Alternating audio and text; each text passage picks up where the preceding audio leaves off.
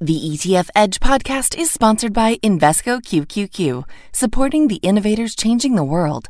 Invesco Distributors, Inc. Welcome to ETF Edge, the podcast. If you're looking to learn the latest insights on all things exchange-traded funds, you are in the right place. Every week we're bringing you interviews, market analysis, and breaking down what it means for investors. I'm your host, Bob Pisani. As investors look to navigate the choppy market landscape, today on the show, we'll delve into so-called buffer ETFs. These are ETFs specifically designed to cushion the blow against the downside while also capping potential gains. It's become an increasingly popular strategy.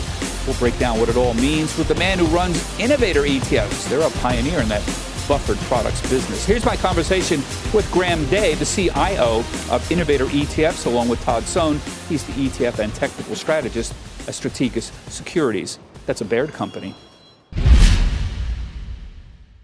Graham, these products that allow investors to stay in the market but provide downside protection. They were big hits last year, but we got to educate the viewers about this. Just briefly explain how these buffered products work.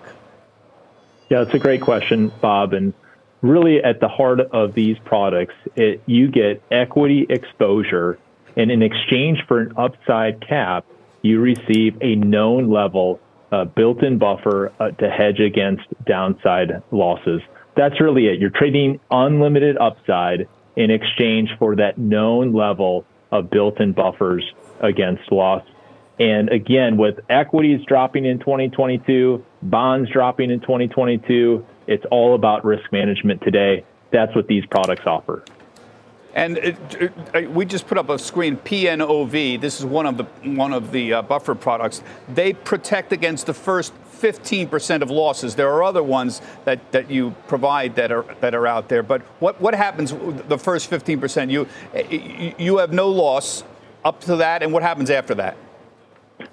So very simple, like you said, Bob. Downside buffer of 15% against the first 15% of losses.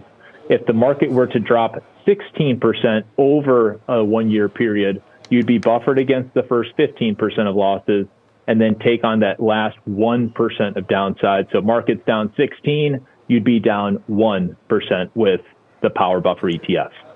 Okay, now we're going to talk about some other variations on this, but I want to bring you in, Todd. These products, they work great in an up market, or excuse me, in a down market or a sideways market, right. But you do give up some upside here if you're in an up market. So this is not some kind of like magic bullet protection against virtually everything. Of course, there's risks with any investment, and these, if the market were to go on a tear here, a 2021, a 2017, 2013 type year, you're going to lose it on the upside. Now, the counter to that, though, would be if you think about the last 5 years when these products launched, we had a 20% correction in 4Q 2018. We had the COVID crash, and then we had last year, which we were down some 20% at one point. That has been a fantastic environment for the buffered ETFs and why they exist. So I get the idea that you may miss the upside, but if you're close to retirement, if you're a novice investor that may be scared of getting into the markets given what's going on these last few years, these are a decent starting point despite them using options, which may be a little bit confusing. It makes absolute sense to me if you're an older investor and you still want to stay in the market. You don't want to throw your money into cash or bonds or something like that. You want to stay in, but you're getting close to retirement or you're in retirement and you want some protection. These products make a lot of sense. And look at the money coming in. There's been some very successful products in this space. JP Morgan's JEPI, $23 billion in assets. That's a huge ETF that's out there. So you have low volatility stocks with that overlay covered call options, essentially. I see BlackRock. We mentioned last week, BlackRock is getting into this buffer ETF game. They just filed for 2 buffer defined outcome ETFs, aiming to cushion against the downside while also capping potential gains. So this is in the air. Maybe BlackRock's a little late to the party. But I think BlackRock filing for these adds credence to the category, right? You're talking about the biggest issuer stepping in, right? That's more competition for Innovator, but it definitely lends a hand to saying this is for real. And then, the other part of it, I think covered call, buffer ETFs, you can make the case that this is the new innovation, right? Innovation was the hot product a few years ago. Everyone followed Kathy Wood and her team. And now you're seeing covered call type strategies, option related strategies to get that income through the equity market now. Graham, maybe we can have a little bit more about the products that you offer. So I had Bruce Bond on last year talking about the BALT, the Innovator Defined Wealth Shield, which tracks a return to the S&P 500 to a cap. Explain that to us briefly. There's a little bit of a bewildering variety of choices here that you're introducing to investors. Explain how this one works, the BALT. Well, Bob, our goal is to provide and equip advisors with an array of tools that can help them achieve their clients' return and risk objectives. BALT is a little different than our typical buffer ETFs. BALT provides an approximate 20% buffer every 3 months against the equity markets and has the upside potential attached to that as well. And what we've seen is because every time the market has corrected, the 20% buffer of BALT has really guarded investors against losses. And then when the market has had some upside recovery, investors have been able to participate in those gains. And so what we've had since we launched this product about 2 years ago is BALT has actually generated positive total returns despite the equity markets falling over that same time frame. So BALT is our most conservative defined outcome ETF, and it also has a shortened outcome period. And we find advisors using this as an easy way to tiptoe into the defined outcome space. Yeah, now you've got a new product that's launched last week, the Barrier ETF. So you've got this Barrier ETF product line. This one seeks to provide high income and a barrier against losses over a certain time period. Explain how these products work, because they just came out last week, right? That's right. That's right. So we're really excited about these products, Bob, because what we've sought to do here at Innovator since 2017 is to bring payoffs and payoff structures that have only been available in structured notes or insurance wrappers. We think bringing them in the ETF wrapper has a tremendous amount of value add for advisors and their clients. And so what barrier ETFs do is they're very similar to buffer ETFs.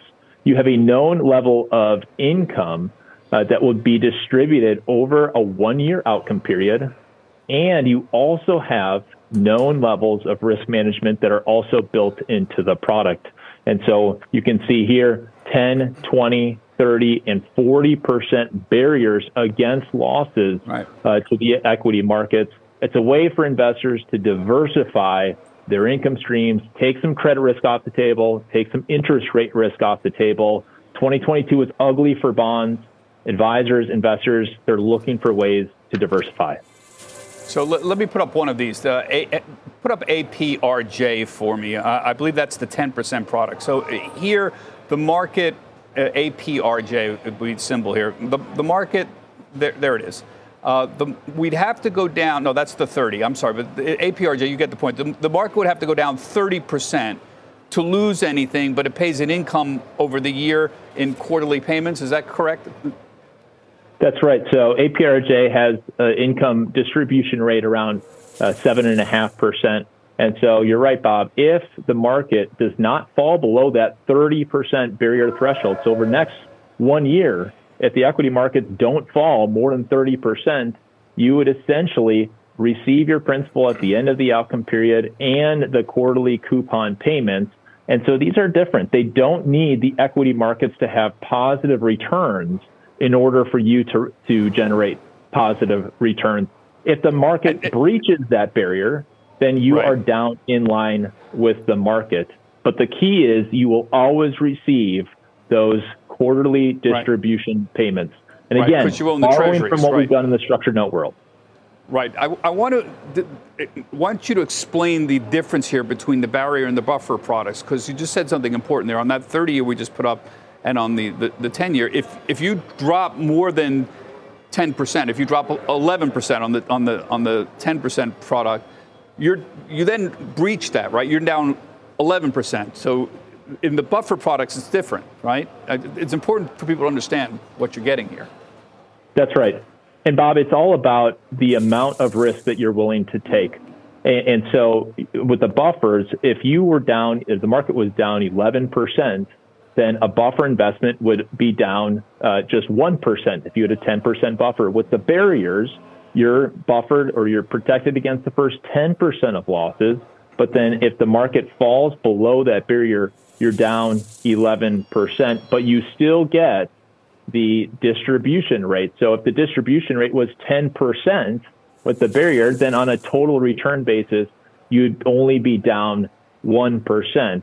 But again, buffers have more protection in place than barriers. And so you do not get the same levels of income that you can with the barriers. Barriers are what we have seen in the structured note space for a long period of time. It's what advisors are used to seeing. That's what we're doing, is bringing it and making it available in the ETF wrapper. Thank you for making the distinction there between the two, but it's a little bewildering, the variety of offerings here. How are you seeing advisors use these products right now? What are they doing with these products? Yeah, so we just launched them, Bob, but what we're seeing is advisors that have maybe used structured notes in the past and yield-focused notes and using these ETFs because the ETF wrapper streamlines the operational efficiencies in their practice. It removes credit risk. There's daily liquidity. There's a lot of benefits that the ETF wrapper provides. But again, it's looking at what happened in 2022. And income is very important for advisors, but so is risk management. And when you have investment-grade corporate bonds losing 18, 19% on a total return basis in 2022, advisors are realizing that bonds aren't the safe haven that many thought they would be. Yeah. And so if you can pair these with the fixed income, we think that it offers a tremendous amount of diversification benefits. Todd, it's everything you're saying makes sense, but it's a kind of a bewildering amount of products and confusing and hard to explain to people. Definitely. What do you give advice out to clients on the ETFs? That's your job. What do you tell people about these kinds of products? I think the end goal, it makes sense, right? It's defined. People like the brand name defined outcome, right? That makes sense. But an innovator, I think, does a great job on their website of explaining you need to make sure that you are involved on the first day of the reset, whether it's January, April, May, whatever it might be. And then also, don't get too scared of the word option. Right? I know the pros know what's going on here, but if you're a novice investor, understand that they're not doing anything too crazy, right? If that was the case, I don't think these products would be gathering assets too much. And what I also think is really interesting from their product set, you have it on the S&P, but they have also released MSCI MSCI EM, small caps, NASDAQ 100. So you're getting a great product set from Innovator, and I'd be curious, as ETFs continue to grow and the options markets on other funds deepens, if they'll add more suites out there. Yeah. Well, the answer is if the money comes in, they will. Graham, I know these buffered ETFs have gathered assets, and congratulations on the success of them, but they are difficult to understand. Now, regulators have voiced some alarm over these kinds of complex ETFs. That's a word Gary Gensler used. In May of last year, Gensler, who's the chairman of the SEC, warned that, and I'm quoting from him here, these complex ETFs could pose risks even to sophisticated investors and can potentially create system-wide risks by operating in unanticipated ways when markets experience volatility or stress conditions. Is there any validity to these concerns? How do you respond to those comments? And again, this was done May of last year. Well, Bob, when we talk to advisors and illustrate how these ETFs are constructed, they're actually taken aback by how simple the construction is.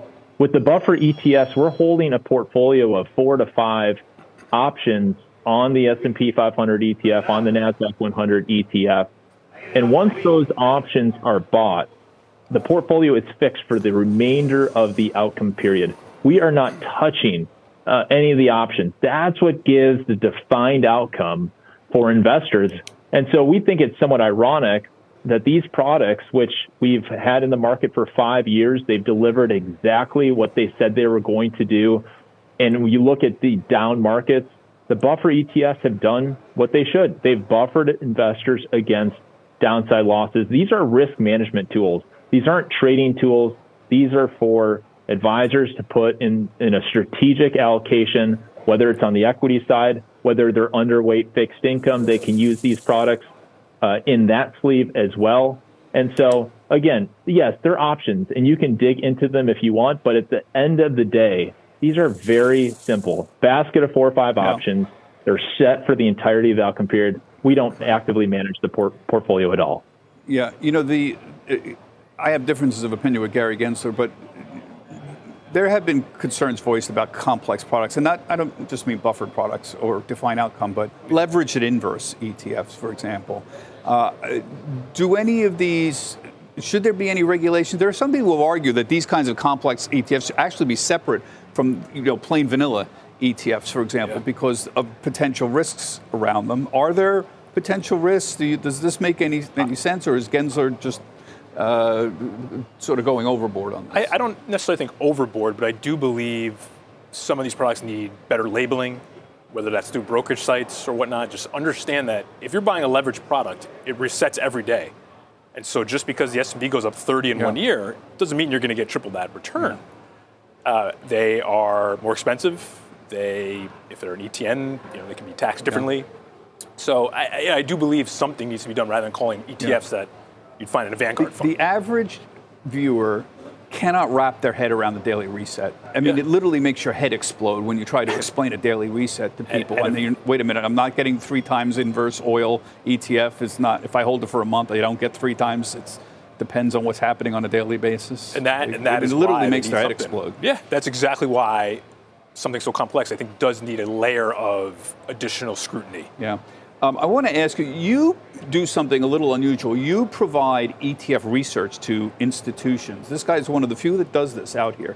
Why isn't there more traditional institutional research for ETFs? I mean, everyone is obsessed with macro research, but nobody's covering ETFs. And Strategas, you're one of the few ones that are actually in that space. This was the idea behind why we wanted to produce this content for our clients. And I think it's maybe a historical bias. We've been so used to macro research and single stock research, right? Buys, sells, hold on all these securities that are out there. And ETFs have kind of just been there on the side, looked at as passive investments, cheap, transparent, whatnot. And I don't think they've gotten the love that they should, given how important they are now as building blocks for the investment community. The other argument could be made that there's simply too many that do the same thing. Right? I know we talked about dividend ETFs. But isn't that an opportunity for an institutional advisor to explain that and say, here's what we're telling people to use and why? Absolutely. It seems obvious. The products, the opportunity here is to look at all the products that are out there that have similar labels and understand what the ingredients are in each of those funds. I think that's where the opportunity is for I have made it very clear my unhappiness with the analyst community. I think the quality of sell-side research has been going steadily down for 20 years. And it's very alarming because there are companies that small cap companies that desperately need coverage, don't have it, and we need more. And yet we can't figure out a way to pay analysts. Europe has basically eliminated soft dollars, can't pay them. We don't know how to pay them anymore. And so there's more need. There's less quality and higher need. And there seems an obvious gap here, and I don't know how to fill that gap. It's very frustrating for me. That's something we're trying to solve, too. Yeah. And, I know that some of our clients do appreciate the ETF work because they're part of their core portfolios and their clients' portfolios. And then there are others who still like to play single stocks. Yeah. And that can continue to go on. Graham, what's in the future here? Money's still coming in. At least I see money coming in. You just launched this whole new line here. What else exists out there in the world of defined outcome ETFs? Well, I think we're just getting started, Bob. Again, this is a space that's been dominated by the structured note and the insurance world, and making it available in the ETF wrapper for the first time back in 2008. Now we have the first income-focused defined outcome ETF. And so we think we're just getting started. We're in the early innings of the opportunity here. And again, this is the environment where investors are wary of bonds. Is the Fed going to keep hiking? They're worried about equity markets continuing to decline. The buffer ETFs are in that sweet spot. PAPR gives you 15% of the upside to the market, a 15% downside buffer. not a lot of advisors we're talking with think the market's going to go up more than 15. They're still cautious, but they want to stay invested. They don't want to time the market. All right. I appreciate the help and very interesting discussion. Thank you for joining us. Now it's time to round out the conversation with some analysis and perspective to help you better understand ETFs. This is the Markets 102 portion of the podcast. We'll be continuing the conversation with Todd Sohn from Strategas Securities. That is a Baird company. Todd, I just want to talk about the inflows this year because it's been a little unusual. Yeah. We have sluggish, I think is the way to define it. We've had outflows from U.S. equities, but we've had some significant inflows into international equities. We've had outflows from corporate and high yield funds, but we've had huge inflows into treasuries. Overall, flows are a little lower than last year. Make sense of this all for us. What does this mean? So for U.S., I'd boil it down to this is what happens when you raise rates 500 basis points in a year. That is a huge change than we've been used to. And I think that has left investors very skittish, as you say, perhaps nervous. And where do we go from here? Is the Fed done hiking, perhaps? Are we going into a recession? Maybe, maybe not. And I think that you're being reflected in the flows there. And then the other part of this, leading into international, valuations have always been attractive there.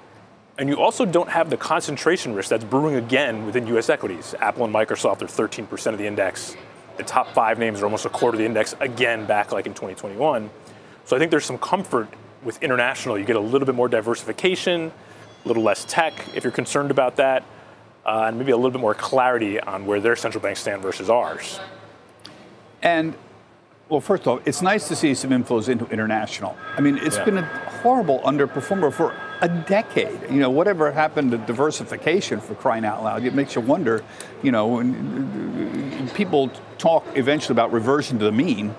You know, if you're supposed to be holding international and you believe that there are companies outside the United States that you don't capture the full thing just by owning the S&P 500. Right. It's been a pretty disappointing decade. Absolutely. And that's been a cause of constituency issues, right? U.S. is all tech and growth. International's value, banks, staples, not really the most productive assets over the last decade, but maybe that's changing. We'll see, obviously, but I think at least to start the year and over the last few months, investors have been a little bit more comfortable with that exposure rather than the big cap tech exposures. So bond inflows have been, again, also strange. Generally outflows from high yield, outflows from corporate. This seems to be suggesting to me that people are a little concerned about the situation with corporate America. Right. And yet huge inflows into treasuries. I keep joking. I've made my mother the butt of many jokes in the last month because she called from her bank, literally saying, my God, I was going to roll a CD over a 1-year CD. They're offering me 4%. I haven't seen that in years, Robert. This is fantastic. I'm thinking of pulling more money out of my account, my savings account, and buying 2-year treasuries or CDs. And I said to her, Mom, this is why the banks are down a little bit, because they're worried they're going to have to pay more for your deposit and it's going to hurt their profitability. And she said, Robert, I could care less about the profitability of the banks. I got 0.3% for years. And so now my mother's become a bond maven. She's waiting to roll over her CD that week because she thought she was going to get more if she waited another week. That's when your mother calls about that, that's a sign of a yield top. I think I tend to agree with you there in terms of topping yields. Yeah. Now, just to rewind on the corporate and high yield, I think that's consistent with the outflows from U.S. equities, very skittish attitudes, not risk-seeking. And then with bonds, when was the last time money markets were the topic of the day, or cash-like ETFs? We haven't talked about these things in years, and so, in some cases since they've existed. And this is kind of what happens when you go from a decade of 0% interest rates to 4 to 5% very quickly. It's like putting a jar of M&Ms in front of a 3-year-old kid. They just go wild. Now, the toppy part of yields, I think there's a little bit of a rush here because investors are perhaps worried about the recession aspect. And so that may also be pushing down yields. Everyone wants to get that last grasp of 4% or whatnot, such as what your mother was saying. But I would suspect these continue, especially as equities are still in is it a new bull market? Is it not a new bull market type of environment? Whether this becomes two offsides down the line, we'll see. Similar to other hot categories over the last few years. But everyone is just loving that they can get 4% yield on cash-like funds and sit there and be happy. So a year from now, the 1 year is between 4 and 5%. Let's just play it wide. Is it your best bet that yields will be lower or higher 1 year from now? I'm inclined to say lower. I think they've had an excellent run, but now you're getting to the point where you're at levels not seen in a couple of decades. And then, the recession aspect, I think, is scaring a lot of investors. So I'm inclined to just think lower. I think folks are very happy with the risk reward you're getting from treasuries. My mother got the yield top. She actually did. I got to hand it to her. Thank you very much for talking to us. Todd Sohn is the ETF and Technical Strategist at Strategas Securities. And that is our ETF Edge podcast for the week. And thank you for listening.